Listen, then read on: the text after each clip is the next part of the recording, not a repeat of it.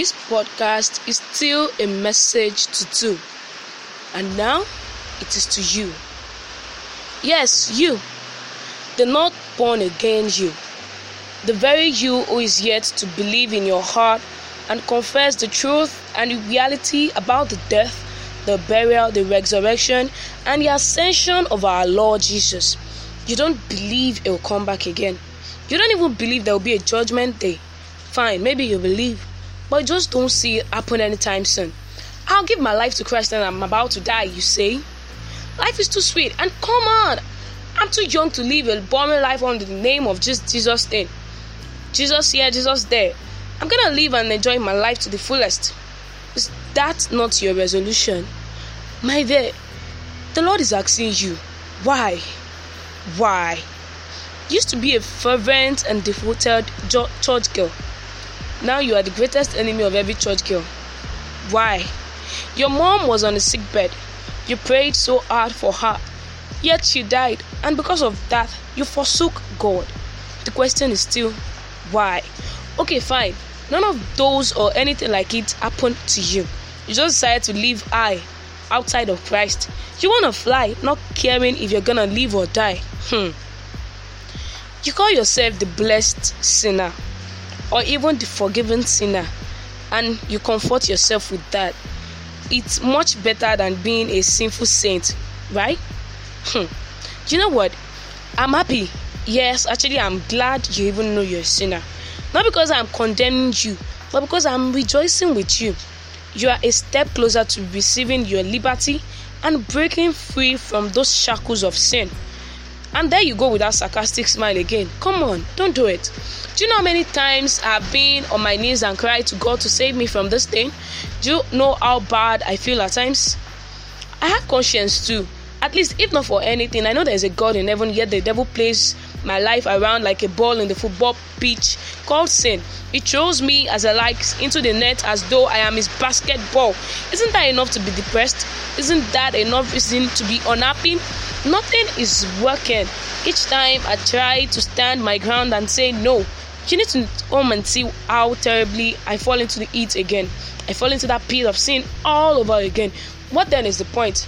I'd rather go with the saying, if you can't beat them, you join them. So instead of wasting my strength and everything to fight a battle I can't win, I'd rather join the army and get whatever I can get from it. Is that what you say? Well. I can imagine how you feel. I understand how frustrated you are right now. Oh yes, I do. But you see, my friend, you're only adding more salt to your injury, because it won't help you. No matter how hard you fight, you can never overcome the sin. You can never overcome the devil. You can never overcome his tricks and his deception all by yourself. No, you can't.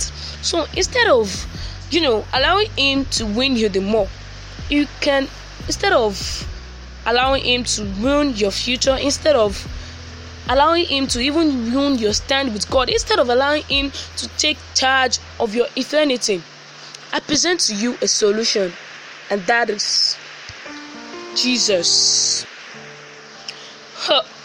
There she goes again, you say.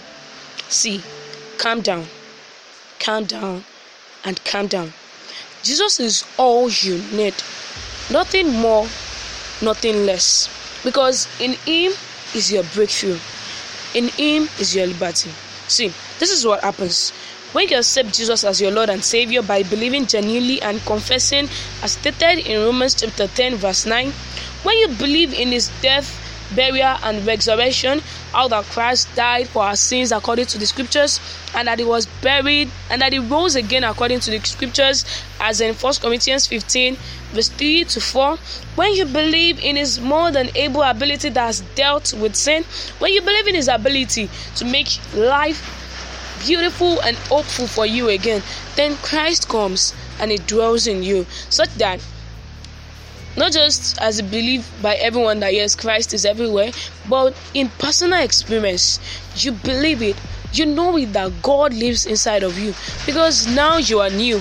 By the you're a new creature, and every old thing is passed away. 2 Corinthians chapter 5 verse 17 confirmed that if any man be in Christ. Now, if Christ dwells in you, you're no longer in the flesh. You are now in the spirit, and you're pleasing unto God. Now, as Christ is in you, as he is now when you believe, your body is dead because of sin, and the spirit is life because of righteousness. You now have the Holy Spirit of God in you, Jesus' personal gift to you. He didn't want you to be without a comforter, so he gave you the Holy Spirit. Such a loving Savior he is, right? I know, it's loving. Now, the Holy Spirit is in you forever. Jesus is in you. He's here to stay. John 14:16-18. He will abide with you forever. So, have you ever imagined how Christ was raised up from the dead? How he was not found in that tomb again? How it became empty? Now that you're for Jesus, that very spirit of him that raised up Jesus from the dead dwells in you. And as is in you, he that raised up Jesus from the dead will quicken your mortal body by his very spirit that dwells in you. And this is confirmed in God's written word, the Bible, Romans chapter 8 verse 11. So, when the flesh comes hunting for you again, this is what you say to the flesh: I don't owe you. Why? Because you're not a debtor to the flesh to live after the flesh. Jesus paid it all. Come on. Yes, he did. Jesus wouldn't go through all he went through to pay the flesh, to give sin its wage, and to purchase you with a price only for Mr. Flesh to come for you again. No, it's been paid a long time ago. Jesus paid it all. So now, you mortify the actions, the deeds, and the works of the body through the Spirit. You live in the Spirit. You bear the fruits of the Spirit, as in Galatians chapter 5 verse 22-24. And then you walk and live in the Spirit, as in verse 25. And then you know beyond any doubt that you're dead to sin. It is a truth that you hold on to with all reality. You reckon with this, as in Romans chapter 6. The Holy Spirit instructs you, it guides you, it tells you what to do. Not just that, it tells you what not to do. So you have more than enough. Oh, glory to God.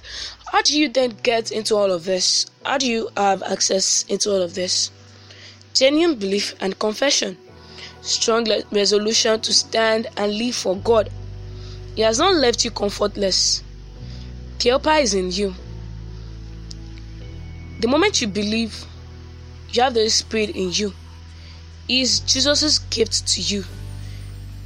Jesus baptized you with his Spirit. So, I tell you, this is life itself. Yeah, you will not just fly, but you will soar high on the wings of the Holy Ghost. And the wind of the Spirit will direct your journey. The teacher will teach you, and the brethren will gather around you in love. Welcome to the household of faith. We love you. And then sin comes in creeping again. I want you to laugh out loud. You know why? Because the Spirit of him that raised Christ up from the dead dwells in you.